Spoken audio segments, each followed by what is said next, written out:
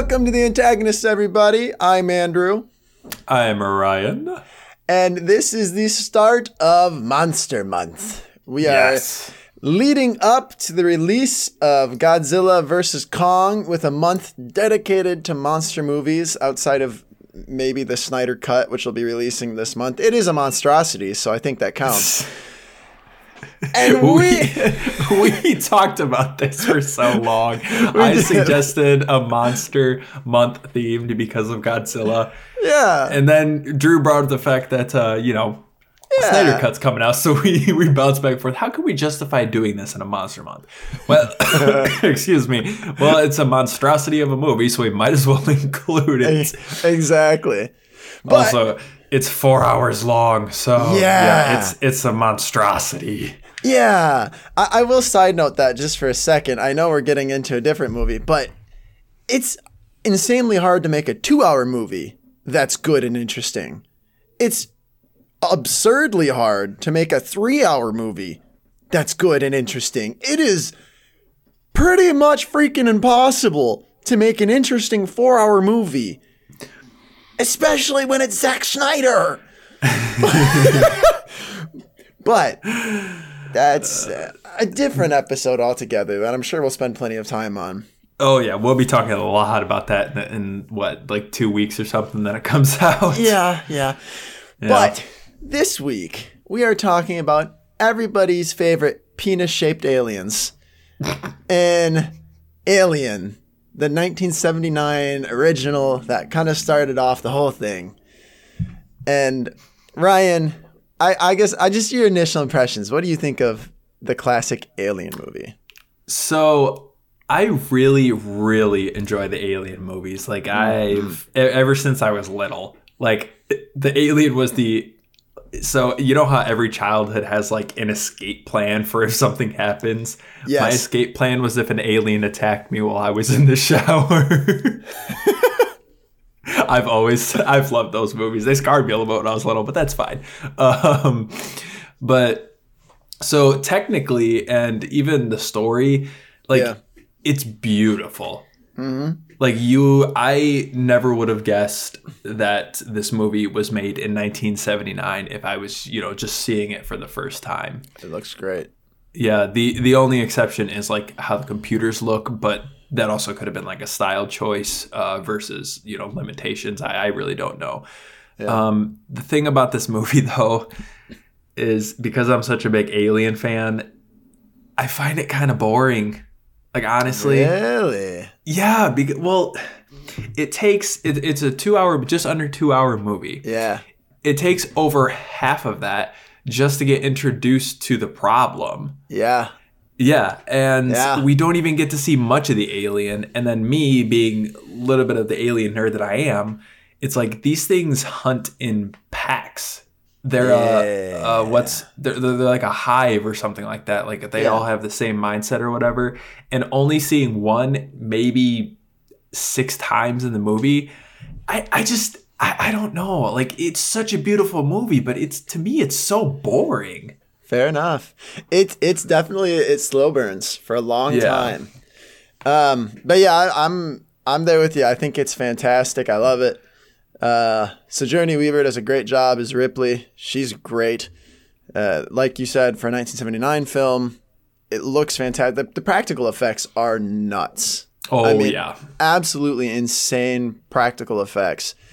And honestly, we need more of them today because there's a lot of CGI today. Well, not even just today. It's CGI that came out 4 or 5 years ago, whatever, 10 years ago, that looks extremely dated now.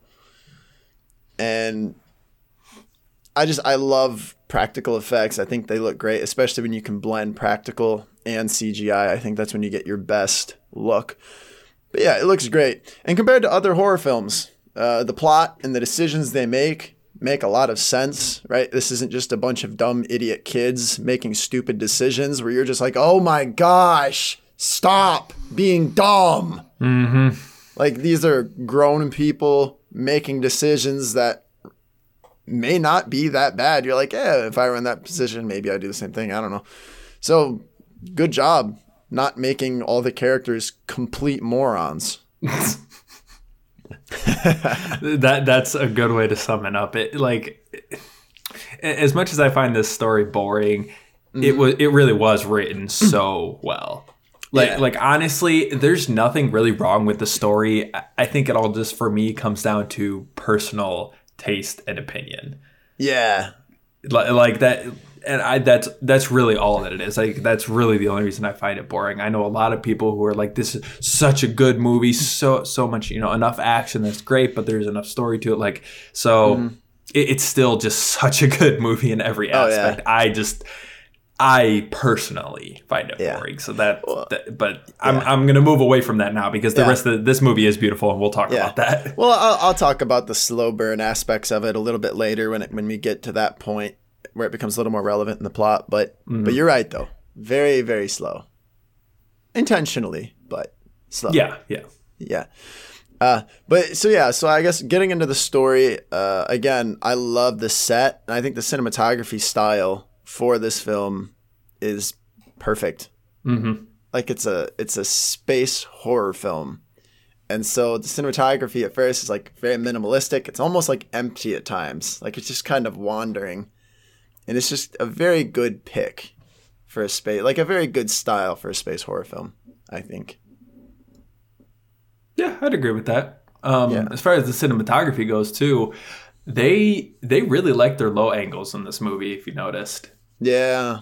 Yeah, I think part of that, because like, I can kind of not justify, but like in the beginning, when the alien first comes about, when it's still tiny, I think they kind of do that to show, like, they move away from it a little bit when the alien starts to grow. But like at the beginning parts of the movie, especially when the alien is introduced, it kind of gives the view of that small little thing looking up at all these people. Yeah, that's a good point. That is a very good point. I also like... Excuse me. I also like how in the first portion of the film, when everybody wakes up unexpectedly, they just do a really good job with almost like this passive aggressive annoyance with each other. Like, all the characters, like, obviously nobody's super jazzed to be up early to investigate like an unknown signal, but they can't just rage at each other because they have to coexist. So they're kind of just grudgingly getting along in these early parts. And I like that. I don't like it when everybody's so wearing their emotions on their sleeves in films. Like, this is kind of a good layered way of them expressing annoyance.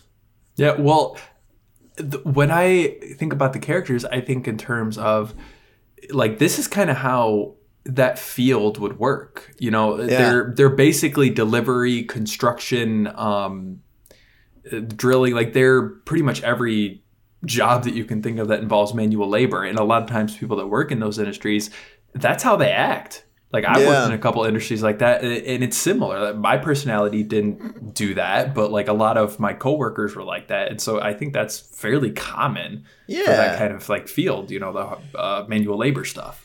Oh, yeah. I mean, it's super blue collar. This entire film is really, I mean, it's like the ship isn't sleek. It's got these big bulky buttons and these interfaces that are like advanced but feel old at the same time.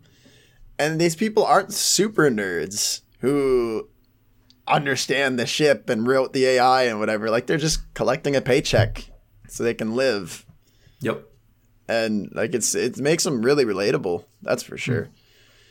But, yeah, the one exception to that would be Sigourney Weaver's character, I think, and but there's purpose behind that. So yeah. Although I will say the captain, Dallas, is so distractingly Michael Keaton that I feel like it's a Michael Keaton deep fake. Like, he Well, now I can't unsee that. Well, the actor, Tom Skerritt, he looks nothing like Michael Keaton. I don't know why he looks so much like Michael Keaton in this movie, but he does. It's got to be the beard or something, because my gosh, he looks just like him in this movie. I was like, Michael Keaton? No, not Michael Keaton. That's not Michael Keaton. It like took me a couple of seconds, but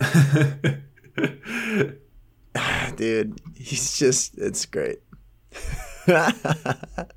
Are you looking at it now? Yeah, I'm trying to look at them right now because it's like, I mean, I kind of see it, but unless I see these side-to-side comparisons, I don't know that I'm going to be able to place it. So let's see. Alien, Michael Keaton. Let's see if you're crazy or not. Yeah, I think it's the beard. Tom Skerritt has a thinner face, but when he gets the full beard and it fills his face out a little more, he looks like Michael Keaton. But, I actually can kind of see it. Yep. Maybe not quite to the extent that you're seeing it, but I do kind of see it. That's fair. Yeah. But anyways, different actor, different movies. We'll move on. I do want to kind of talk a little bit about kind of what you mentioned earlier, the slower storytelling style here, especially in the first act. Because the first 35 minutes, they hardly say anything. And a lot of it's just kind of them moving around, finding the signal. But it's kind of like this question and answer, very suspenseful storytelling. Right? There's really not any significant dialogue or characters that we can really root for in the first act, but it's still pretty interesting. And it's mainly because the filmmakers asked a couple of big questions. And the first one was, why did we wake up early? And they answer that one pretty quickly. There's a transmission that we picked up and Mother wants us to investigate it. But then it's the bigger question. It's where is it from? What is it about? And that question drives the entire first act. And so, we know what it's about. We know where it's coming from. And because, we signed up to watch this movie because of the alien. We saw the trailers. We know what's going on. But we kind of have to earn the answer with the characters. And so the filmmakers aren't rushing, right? They're building up the suspense because they understand the audience cares just as much about the build-up to the killing as the killing itself. So they're not really rushing it. And they keep dropping little hints and pieces, right? Like this unlivable environment on the place where they land and this mysterious ship and the alien architecture. And they find out that the signal's actually warning. And so we're just kind of earning the answer along with the characters, which they did a lot more in older movies. Older movies were not as concerned as just pounding you with action. They took a lot of time, typically. I think if this film was made today, the first act would take 15 minutes so that we could just move right on to the killing. Yeah. So. Well, no, yeah, I would. Crap. I had my thought and I lost it. This happens way too often. Yeah. I also think, you brought up the fact that it's older movies. Yep. And, I'm sure that, if I saw this when it first came out in 1979, I would be more impressed. Yeah. But honestly, it probably just does come down to the gap in age, of me versus this movie and how the styles were a little different, because this is supposed to be a horror suspense and it's not to me. And there is actually one good reason for that. The others are just kind of did time and difference in when the movie was made versus my age. But sure.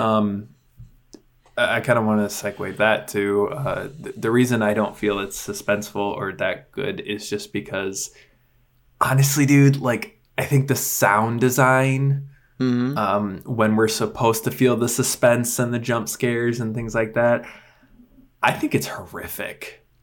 Honestly. Really? Yeah, because my problem with it is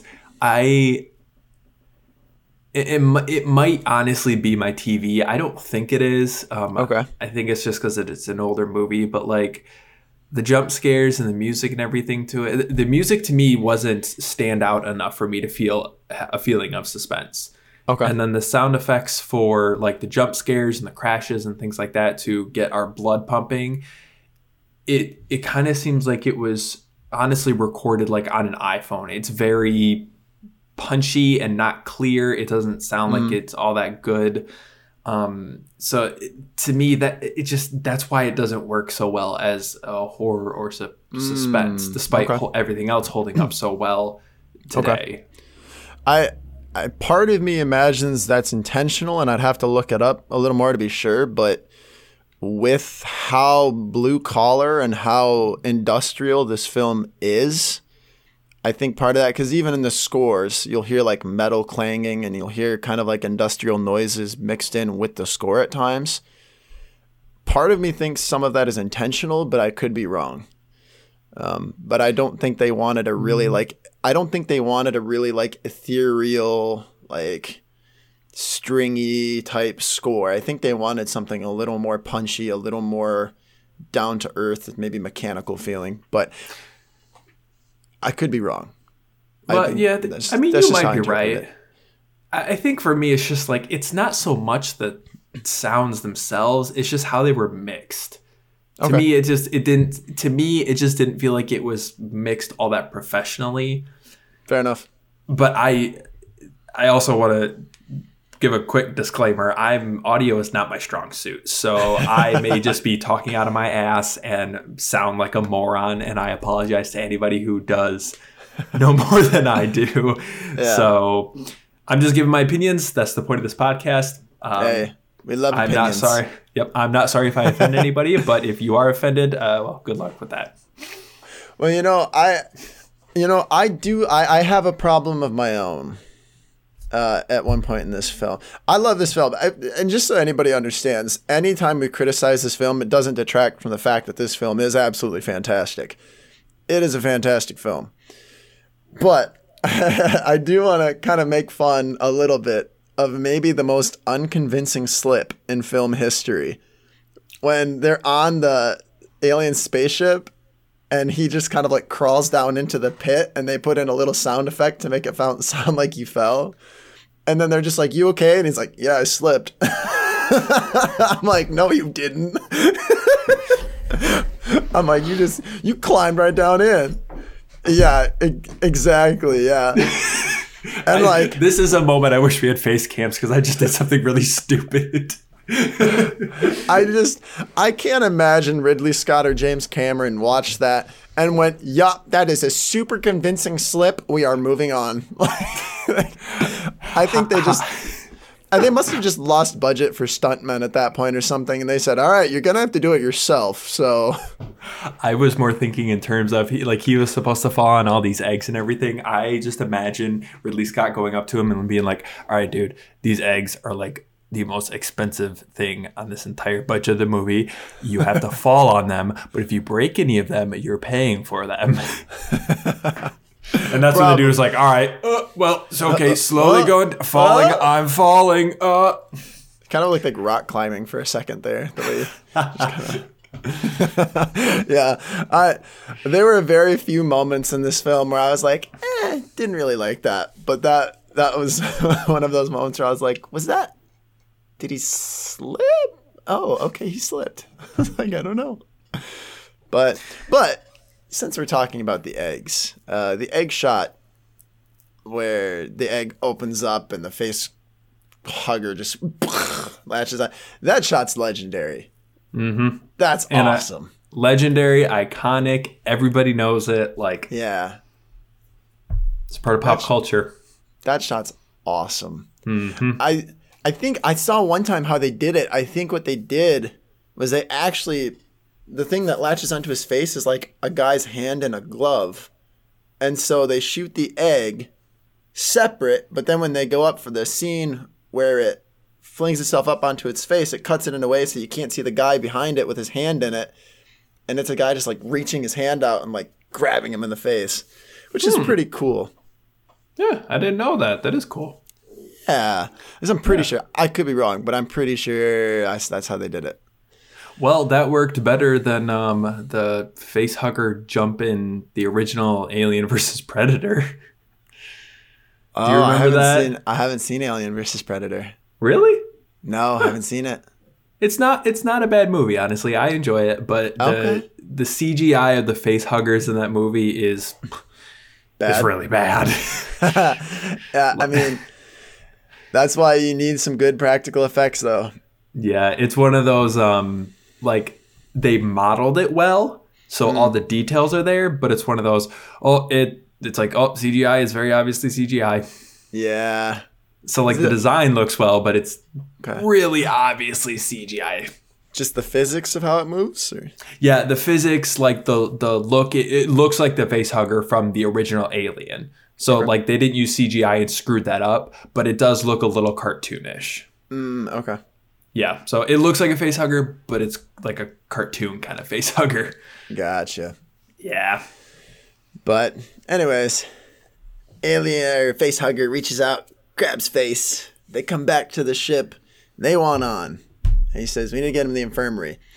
Ripley becomes the favorite character with just a simple line.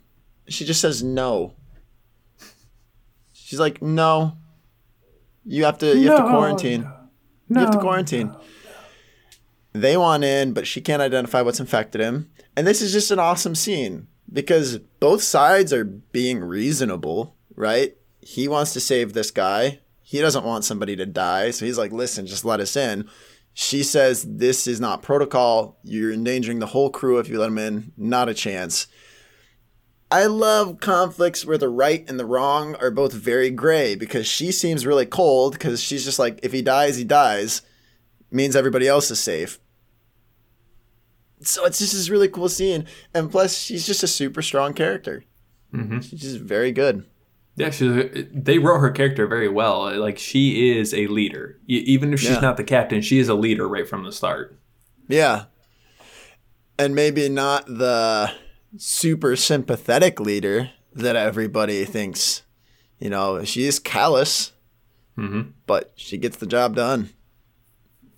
So, very, very neat. I also like how many layers there are to the face hugger. Like an onion? Exactly, like an onion. So what we're saying is a face hugger has as many layers as an ogre. Oh, gosh. I'm sorry. Actually, I'm not sorry, but let's move on. Well, it's this cool mechanic where, like, it'll tighten the grip if you try to pry it off. It's feeding him oxygen, and then it has acidic blood. It's all these things where it's just like, we kind of just have to let it do its thing. Mm-hmm. Because anything we're trying right now is obviously not working. And it's cool because in a lot of horror films, when they present an issue, it's just like, okay, but why don't you do this thing that's very simple? Why aren't you doing this? And the movie's like, we can't. Okay, but why? Because that would end the movie. Yeah, but you could do it right now and there wouldn't be an issue. Yeah, but that would end the movie. We need another hour at least. It's like, why? So it's just a very good way of making it so that we aren't sitting here being like, you're so dumb. Just end it right now. This was a movie made in 1979 about space miners who are attacked by a perfect predator with acidic blood, no eyes, looks like a penis, and it's more realistic than some of the movies that we've watched. I mean, you're not wrong. I know. That's the sad part. But see, I think that's the thing that people forget about, though. Like, just because a movie is unbelievable in its setting doesn't mean it has to be unbelievable in how the characters act in that setting. Because you can have a very out-of-this-world movie, but still have it make sense. It's some of these movies today, man, they're silly. Silly. Yeah, we've reviewed how many of them now? We're getting up there now. But I want to talk about the chief health officer, Ash, versus Ripley a little bit. Do you have anything else to say before we get into that? Or do you have anything to say about that? Yes, actually. So we get foreshadowing about Ash's kind of psychotic breakdown right from the beginning. Yeah. Because when you can see in the beginning, you can see him like kind of twitching a little bit when they go into the spaceship and he has to watch them. If you look closely, he's like kind of having a conversation with nobody to his left. He does this really creepy smile when he sees what's going on. And like we get a lot of foreshadowing to the fact that he's going to go absolutely ballistic. Yeah. And yet it's still a surprise later. If you've never seen the movie before. Yeah. Yeah. I mean, you knew he was odd, but to the extent... Crazy. Yeah. Dude, I remember watching this for the first time. I was like, is that a robot? Yeah. Huh. It is weird. Nuts. Yeah. It's a crazy twist later on. But I do like how they set up the dynamic between him and Ripley. Because technically she was in charge when she said she wouldn't let the exploration crew in. Because she was the highest ranking officer on board. And he directly disobeyed her.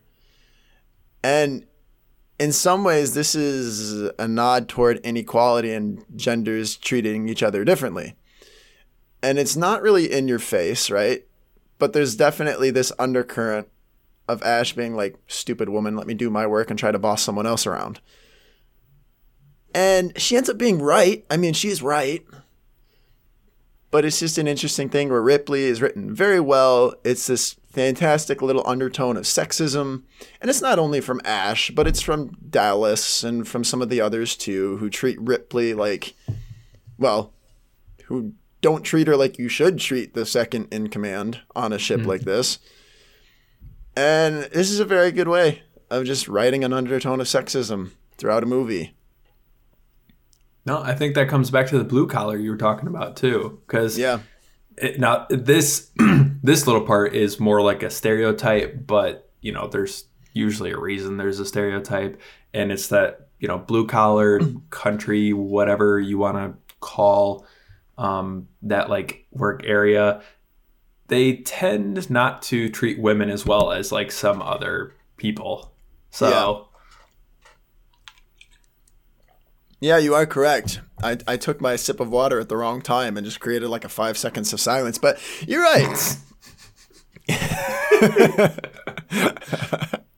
But yeah, there's definitely I mean, women in blue collar work do tend to have it a little harder.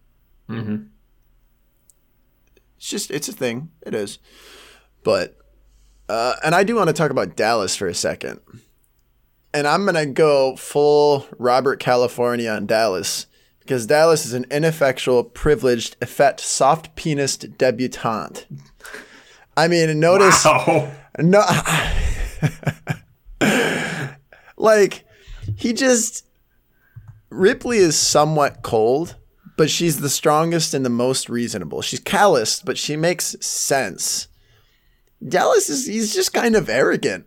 And, like, some of these characters are immature, and they show us all of their characteristics through high pressure decision making, right? Because all of these decisions that they have to make once the alien is on board go against standard procedure, because this is anything but standard. I mean, they're not prepared for an alien invasion on the ship. Maybe they should have been. Dallas, he sucks. He's a terrible leader. He's just not good. Yeah, I mean, when they find the ship and they have to go back into space, Ripley's like, all right, this is wrong with the ship. This is wrong with the ship. This is wrong with the ship. He's like, I don't care. Take off. It's like, you are a terrible captain. Yeah. What captain is like, okay, our ship's broken. Let's go into space anyways. Which is funny, because he just said, well, Ash is my chief, medical officer, and I'm going to let him do his work, and I'm not going to override him type deal. And then Ripley says, we can't take off yet. We've still got, and he says, shut up, woman. Let's take off. It's like just got another one of those little undertones of sexism, and he's a terrible captain. Just a terrible captain. So Dallas, great character, but you suck as a person. Piss off, Dallas. Yeah, piss off. But anyways, let's talk about the scene from this film. And the supposed rumor behind it. Right? Burst out the chest. All right, I love this. This is awesome. Well, do you know that, I don't know if this is confirmed at all, but supposedly nobody except for the guy who had the chest burster knew what was going to happen. I've heard about that. So it was supposedly a combination of amazing acting and real, reactions. Yeah. I don't know that it's ever been confirmed, but I would be so happy and impressed if that was that was true. I believe it, honestly. I'd believe that, because you see the initial burst of blood where it's just everybody just stops for a second. Everybody just gets so shook up for a second, and then they're like, oh, we have to get back on. They just kind of recollect and get back on them. And it's this really cool, they all looked absolutely horrified. Actually, now that you say that, I'm just going to bring this up now, but I think the girl, the short hair girl, terrible actress. So the fact that I believed her performance in that scene, you might be right. Yeah. She's not the star of the show by any means. Oh God. What are you, in a cheap porn video? That's true, though. She did do a good job in that scene, so it kind of makes you wonder. Yeah. Maybe it was true. But I also love how they set this whole scene up, though, right? There's kind of this false victory.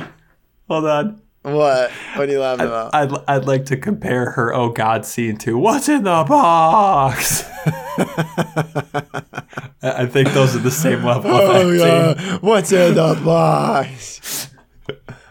Oh, that is great. Poor Brad Pitt, man. He's done so well for himself, but that scene specifically just was not. It's not his thing. No, I got the same feeling when I heard her. Yeah. Exasperated, oh no, kind of attitude. That was the first thing that came to my mind. I was like, oh, it seems pretty similar. Although while we're on the topic of Brad Pitt in that movie, I do kind of feel bad because once we got done with recording 7, was it 2 weeks ago? I realized we never mentioned how good Morgan Freeman was in that movie. He was fantastic. Really? Yeah, we never mentioned how good he did in that movie. He was fantastic. Well, better late than never. I know, right? I feel bad about it. But anyways, that's a side note thing. He was great. But back to this movie. Yeah, she didn't kill that role by any means. But with how they set up the chest burster scene, when it bursts out, it's kind of like this false victory, and they're okay, and they're having this very human meal together. They're enjoying each other's company. Things are kind of back to normal for a second. And all of a sudden it's just bang. And it breaks out all bloody and fleshy. And it makes this little noise. And it's got metal teeth. Right? It's awesome. Mm-hmm. It's so cool. And it's also an awesome midpoint. Because that's the midpoint of the film. Mm-hmm. I mean, it's such a huge power swing because we know immediately we're like, oh, Ripley was right and you're all screwed. Yup. I mean, come on. That's awesome. That's so I'm terrible. You're terrible?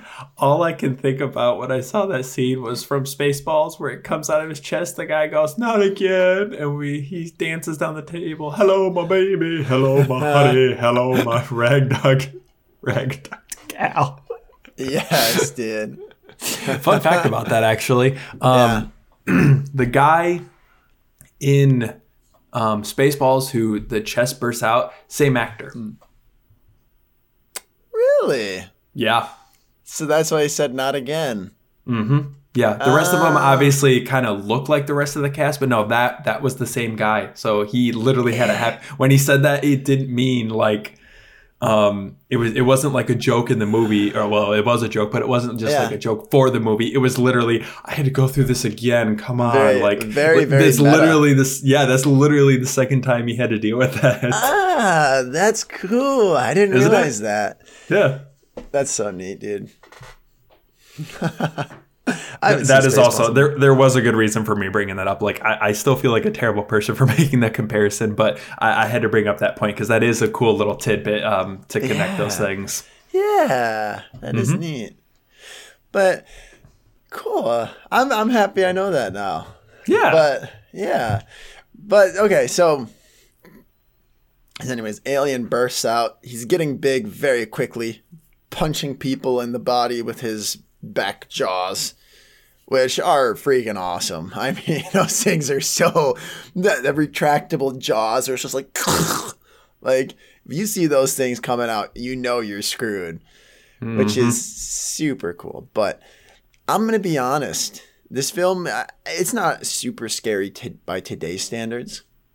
I did jump when the alien got Dallas.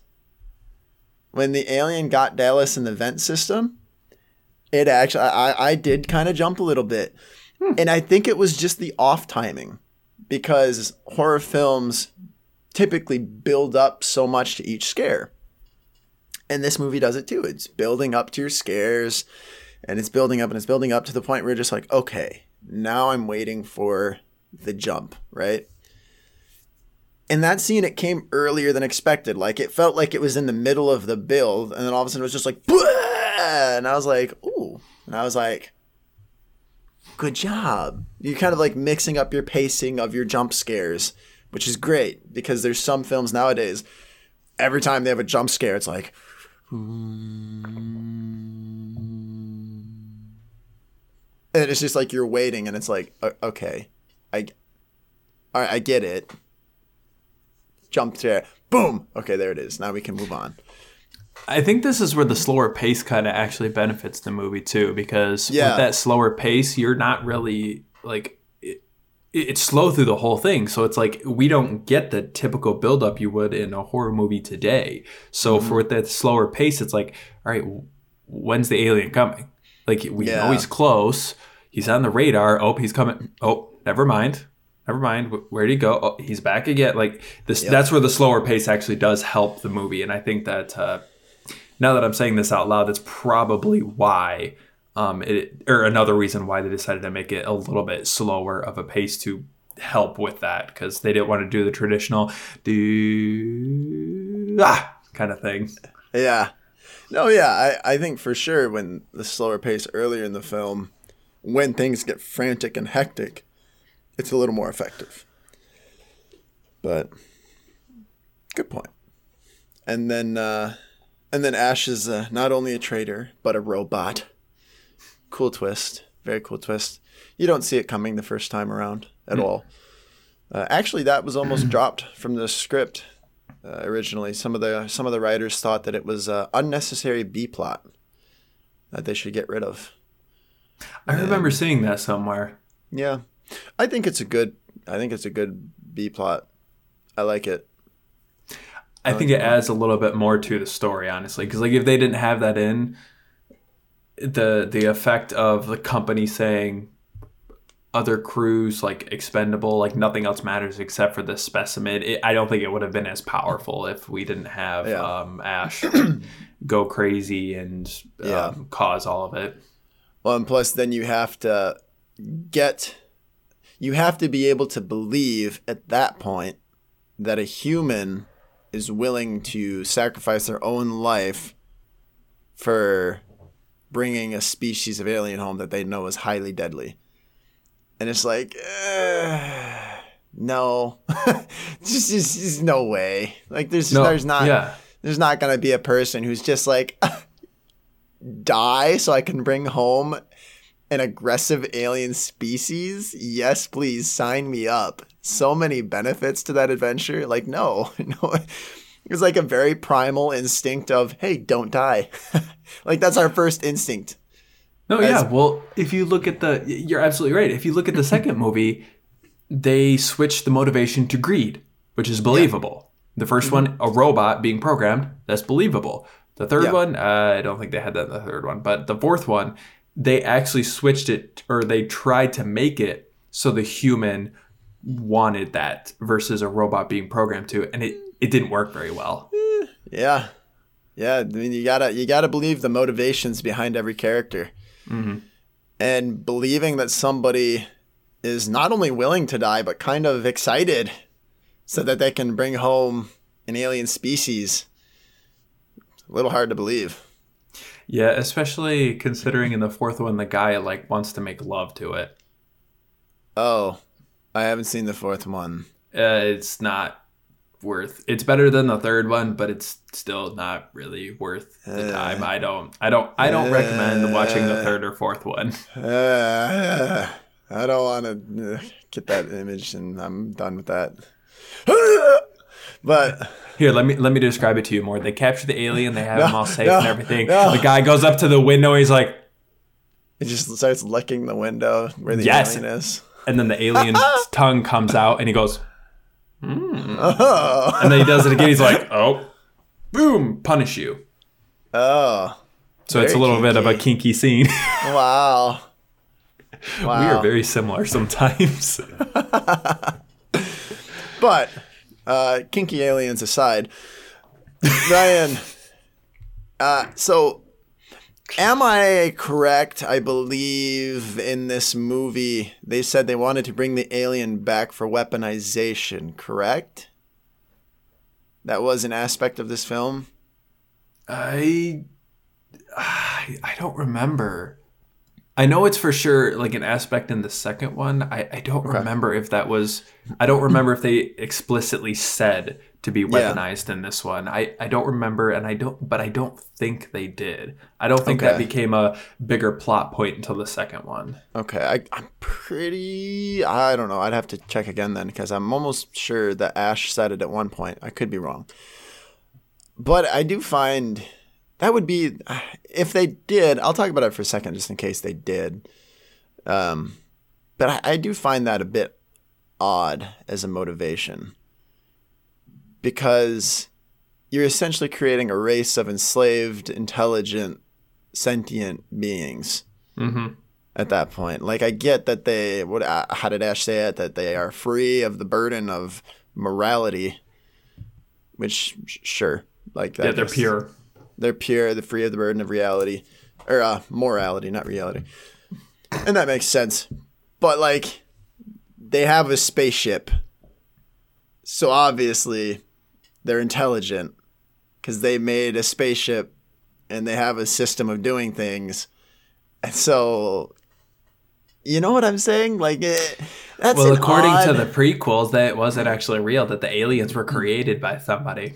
Oh, true. Yeah, I don't like how they explain stuff later on, but... Yeah, well, that's conversation for another time.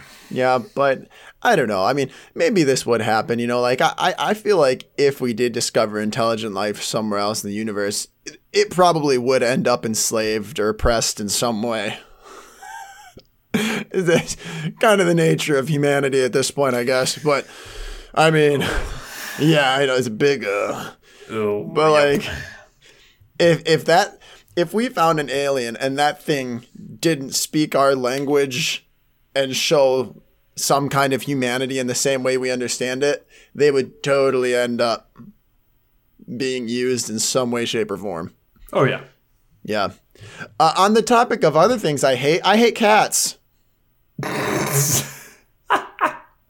I mean, me too, but why do you hate it this time? Jones. He's the villain of this film. I mean, the alien is just missing morality, okay? It's just a flaw in its brain. Jones knows he's a dick. It's like, screw you, Jones. Isn't that every cat ever? Listen, he knew what he was doing. He probably teamed up with the alien. All right, the alien left him alive later, in case you didn't notice. Right? He's probably his subordinate at this point. The alien was probably like, hey, help me kill these people. I'm going to let you live. Like, 100%. Jones and Alien are in cahoots. They know what they're doing. Jones is the worst. I was kind of hoping when she like vacuumed out the like in the climax when she like propels him into space, I was half hoping to see a cat fly out of that thing. I'm glad you brought that up because if there's one specific shot that might confirm your theory. Do you remember when the one guy was killed down below deck with all the equipment and the cat is just a close up of the cat's eyes and he just stared at him like, yeah, the cat's just like, die, loser. It's the worst. hate Jones. But yeah, I got so excited when Jones got left for the alien to like get eaten, and then I was really upset when I found out the alien didn't eat Jones. Just was not excited for that, but well, Ripley I think Ripley calls him a shithead in the second movie. Is he in the second movie too? Yeah, just the beginning when she's rescued. Dang it. Yeah, she doesn't actually. The cat doesn't come.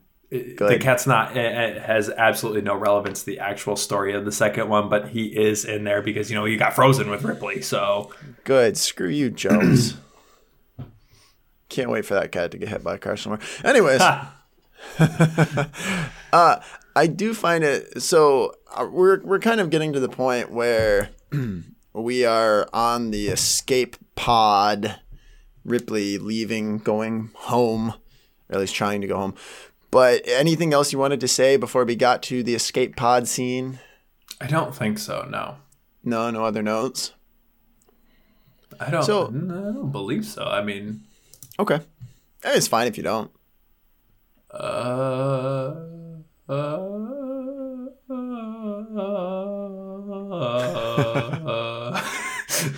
So I'll take that as a no. The only other note I have, which I just want to bring this up because we talk about set design a lot. Oh, yeah. Let's talk about the skin of the alien when it sheds to get bigger. Yeah. Like that got under my skin because it's like, it's just gross and nasty. And I'm like, ugh, don't touch it. Yeah. That's like finding a used condom on the ground. Why would you touch that? Although I will say, I'm not sure that tiny skin, so how tiny he was to how big he became.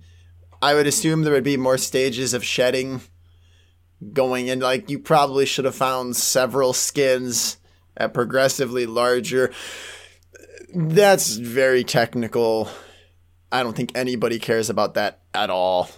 No, and that's there's an easy argument there. It sure. Got down below deck, it shed for the first time, and then it went to hide somewhere. So there is other skins, but we obviously don't know where they are. And it's obviously not important, so we don't need to know where they are. So exactly. That's one of those easy arguments that's just like, whatever. Yep.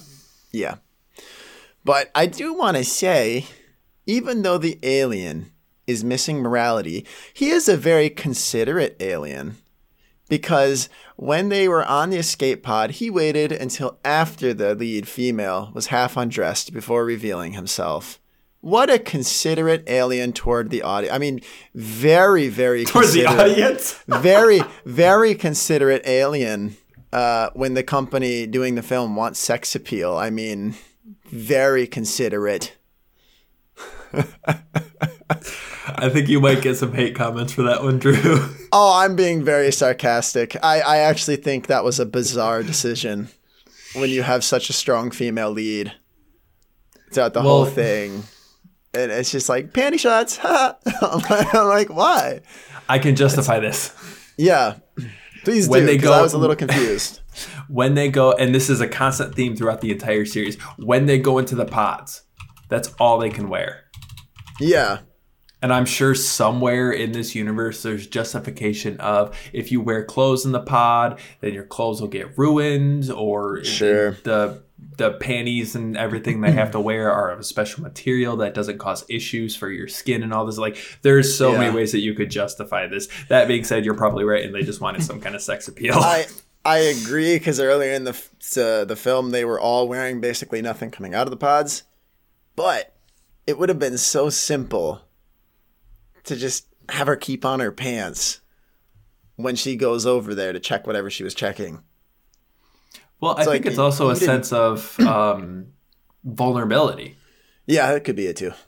Like she's okay. She thinks the alien's fine, so she feels okay to be vulnerable again, even though it just involves getting into the pod. So like we get this sense of, oh, okay, everything's wrapping up. She's undressing. She's about to go in the pod. We're all good. So yeah, but there's also a difference in how they shoot her once she's not wearing pants, though, too. There is a difference there in how they shoot her. They make a very pronounced point to focus in. Yeah. Yeah, I don't know. I thought it was a little bizarre. I'm not sure exactly why. Maybe I'm spitting something that isn't there, but I don't know. I mean, this is one of those things that we could try and justify and figure out for freaking ever, but without any kind of like proof or interviews or whatever about that scene, which would make no sense if there was one, but I don't know. Yeah. Also, so obviously the climax of the film depressurizes the pod and shoots Alien out into space and then freaking fries him with the thrusters and stuff. Cool scene. Very cool. Mm-hmm. Although, can you, maybe you understand this better than I do, can you understand or explain to me why the alien is just chilling at this point? Because like earlier in the film, he's had a murder boner the whole time. Like all he's shown is just, all he's shown is just this like kill, kill, kill. And then all of a sudden he's just like, is he asleep? Is he just arrogant? He's like, yeah, I won. What are you going to do to me? I'll eat you when I want to. Like what? I don't know. I'm trying to understand why he was just chilling there at the end. Two things. First, okay. Would make for an interesting movie if he just attacked her when she's the main character. Sure. Stupid reason, but here we are. Yeah. The other thing is, like, he's an apex predator. Like, he can do whatever he wants, whenever he wants. So, like you said, he's probably just not in any hurry. I mean, like, he's, like, thinking to himself, oh, I just killed all these people. Nobody can beat me, so I might as well just take my time. Yeah. Wow. I mean, maybe that's the attitude the alien had. I don't know. Very arrogant alien. Well, when you got a penis head as big as his. That's true. What a peckerhead. When you got a big package, the attitude tends to follow. 1 second, I got a cough really bad, and I'm going to mute my mic for a second.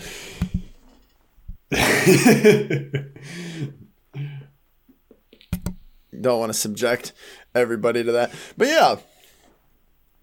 So anyways, she launches him into space. Bye-bye, alien. Fried with thrusters. End of movie. Jones is still alive, which sucks, but end of movie.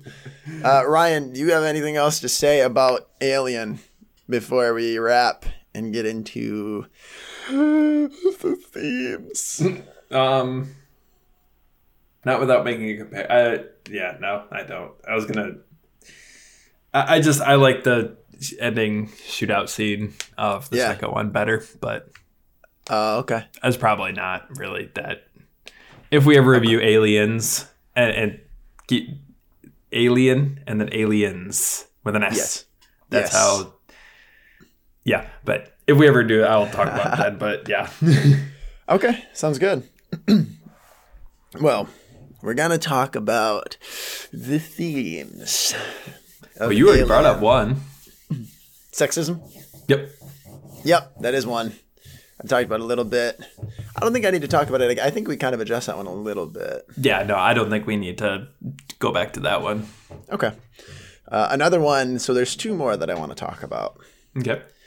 First one is pretty easy to pick up on if you watch it. Corporate greed is a big one.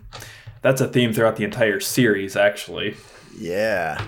Keep it running. And they want to bring the alien back by any means necessary, even if that means the death of the crew. If it wasn't for corporate greed, none of this would have happened. Right? Yeah. And Ash is kind of the... What? I apologize. Mike decided to make a loud noise, and I think you now have that in the recording. Oh, I don't think so. I think it's fine.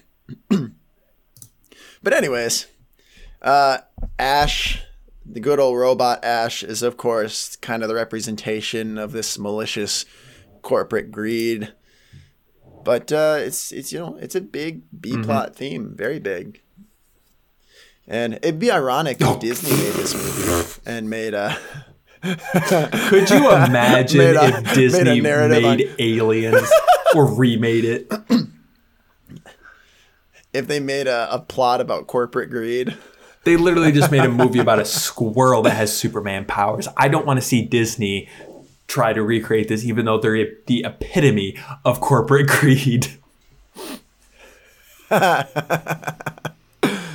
Yeah, well, Mickey Mouse is sitting on his throne of money while he continually makes decisions that they just don't care. No. Disney at all. Wasn't there was a thing with Mulan, actually. This is a total side note. We'll get back to themes in a second.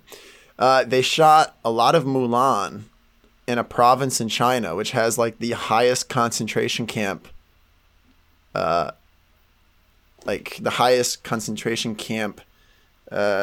the word? Percentage or highest concentration camp amount, I guess, in the world. So good old Disney just does not care. I've got it. I think we actually talked about that when we reviewed Mulan. I think we talked about it separately from Mulan. Huh. Yeah. Oh, okay, yeah. So I might be pronouncing it wrong, but Xinjiang is the province. Aren't X's like what? Sh sound? Xinjiang? Oh, Xinjiang. Yeah, it's the province with the highest concentration camp density in the world. And Disney decided to give them a little shout out in the credits. Like, hey, thanks for letting us use your beautiful country to record Mulan in. Yeah, we definitely talked about this. You might be right, we weren't recording, but we definitely talked about this. We did talk about this, yes. But anyways, corporate greed, obviously a very, very relevant theme. Oh, I'm a new superpower. But 20th century. Give me all the money. Yeah, pretty much. Oh. But Alien was made by 20th Century Fox, so it's fine. Dude, when I started this movie, the 20th Century Fox logo intro, I was like, huh, this is like old school. The quality of it. Yeah. Yeah, total I know, right? I apologize, but you know. It is kind of fun to watch an old movie and see the old intros. It is a bit of a nostalgia throwback. But I want to talk about the big theme now, which is sexual harassment or rape or even just sexual creation, the creation of life by sexual means. There's a lot in this film pointing to that type of idea. And one thing you'll notice is that Ripley, as the lead, has zero romantic interest in anybody. That's intentional. If they made this film today, she'd probably be falling in love with Dallas, which I'm glad they didn't do. I mean, this film is like intentionally trying to paint out that idea that all females care about is finding a nice man, settling down, and having his babies. No, yeah, dude. Like even in the second one, she has a love interest, but they're both strong. Yeah. They're both warriors. They're both like, it's not a typical, oh, I love you because you saved me kind of. It was, we're both badasses. So this is going to be some good sex. Exactly. But you'll notice the astronauts go on the alien spaceship, which looks suspiciously like a huge fallopian tube, where these little sperm-looking astronauts stumble upon a bunch of eggs waiting to be fertilized, right? That's very well, I mean, now you can't unsee it, right? Now you know exactly what I'm talking about. In case any of y'all are wondering, I just had to flip off Drew because now I'm never going to be able to unsee that.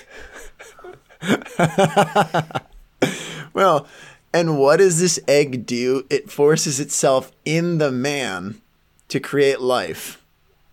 He obviously did not agree to this, but this thing shoots into him and forcibly creates life. So a little rape subculture thing there. I don't like how you described that. I know, right? It really it's very unsettling. And, I mean, rape isn't much better. That's probably why how Drew described it made me feel so uncomfortable. Well, exactly. It's a very uncomfortable topic, which is probably part of the reason this film is probably unsettling. But also the face hugger, so it plants life in the man. And then when it bursts out of his chest, it's super penis shaped, right? Like this thing is very penis shaped. And it's kind of an allegory towards the hardships of childbirth, but also kind of detrimental. Like it also kind of talks about how detrimental rape can be, right? The forcing of sexual conduct onto someone. And so there's also that. I mean, those are just some of the very, very big sexual themes. But you'll also notice some smaller ones too, right? When Ash assaults Ripley, you'll notice how he rolls up the magazine to be very phallic shaped. And instead of what he could have done, he could have just like beat her to death, but instead he takes his magazine, rolls it up, and shoves it in her mouth. Now that you bring that up, I didn't believe that scene at all. Like it didn't even go in her mouth. So how is it choking her, stopping her from breathing? It's a magazine. It's just another little rape thing that they wanted to include in there. This idea of him forcing himself into, yeah, I mean, you get the idea. But you'll also notice how the Nostromo is controlled by an AI called Mother, right? And how at the end of the film, the Nostromo is destroyed for Ripley to escape and have life, which is kind of a mirror toward what the alien does earlier when it destroys its host to escape and have life. Right? I think to that end, you could also compare it to, since this is already like a little bit of a theme of birth, like the mother ends up dying so the child can have life. Like that happens really often, and you could draw comparisons to the ship being destroyed for that. Yep. But there's you are right. I mean it happens, and there's a lot of large nods, a lot of small nods towards sex stuff and rape and these types of things, which is again part of the reason this film is probably uncomfortable. I mean, there's a lot of times in this film where you're like, that looks odd. You'll notice how, like, when the alien bursts out of his chest, it's covered in all this, like, blood and weird, goop. Like, gooey stuff. Yeah, like a child would be when they're born. Yeah. Very, very, very sexual. This makes me never want to see birth. Very sexual. I don't blame you. A lot of people talk about like the wonders of childbirth. Yeah. Like, no, I if you ask any woman who has given birth, she will straight up tell you it's not a wonder. It's not. No, the aftermath is the wonder. During is not. Yeah. No, not at all. My mother likes to remind me how much she suffered while giving birth to me. I'm like, I understand, Mother. You don't need to keep reminding me. But yeah, all that to be said, rape and creating life through sex, big theme in Alien. So there's that. I mean, it's probably not a topic a lot of people want to hear about, but no, but I mean, when movies take risks by basing things like off that topic, it is a risk, like, because a lot of people don't want or even want to think about that kind of stuff, which is a a whole nother problem, but that's not something we're going to talk about here. But yeah, so when a movie does something like that or takes on that kind of theme, it's a huge risk, and it paid off for this one.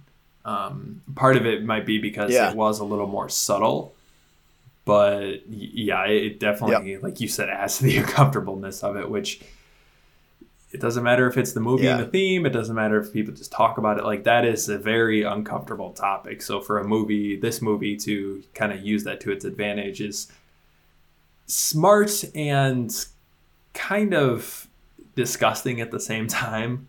But yeah. Yeah.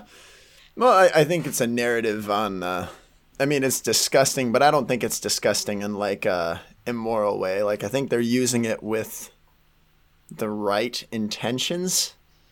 Like, I mean, you know what I'm saying? Like, I think it's a narrative on the immorality. It doesn't sugarcoat it. It gives you as it is, and it makes it seem like, or not seem like, but it shows that it's a bad thing.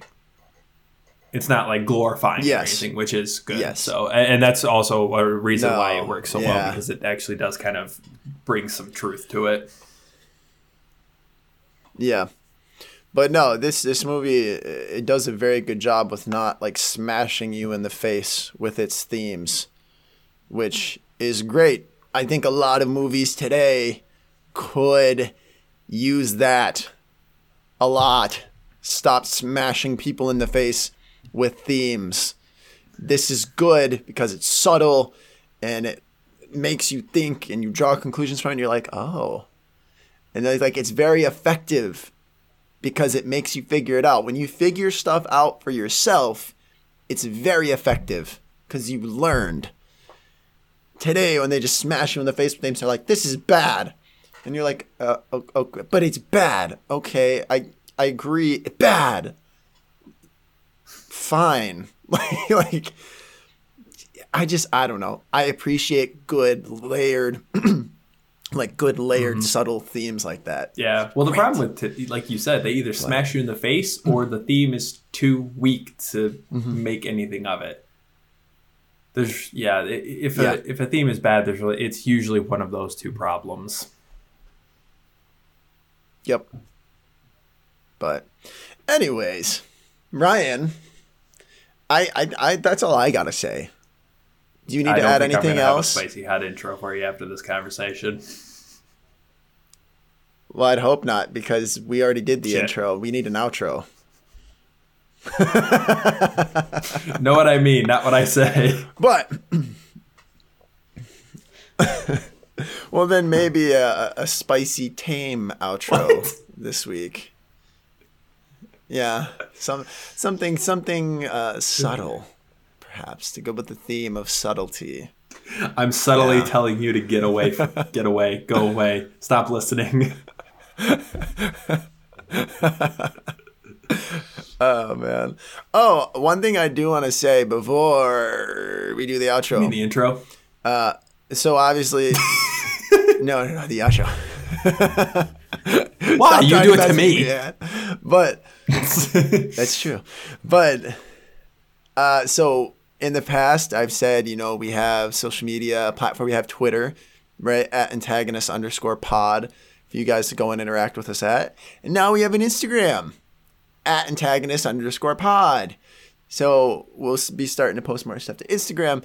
If Instagram lets me change my username, that would be great, because it didn't let me put a name on the profile at first. And I was like, that's fine. I'll just put the name on it. And then when I tried to put the name on it, it was like, error.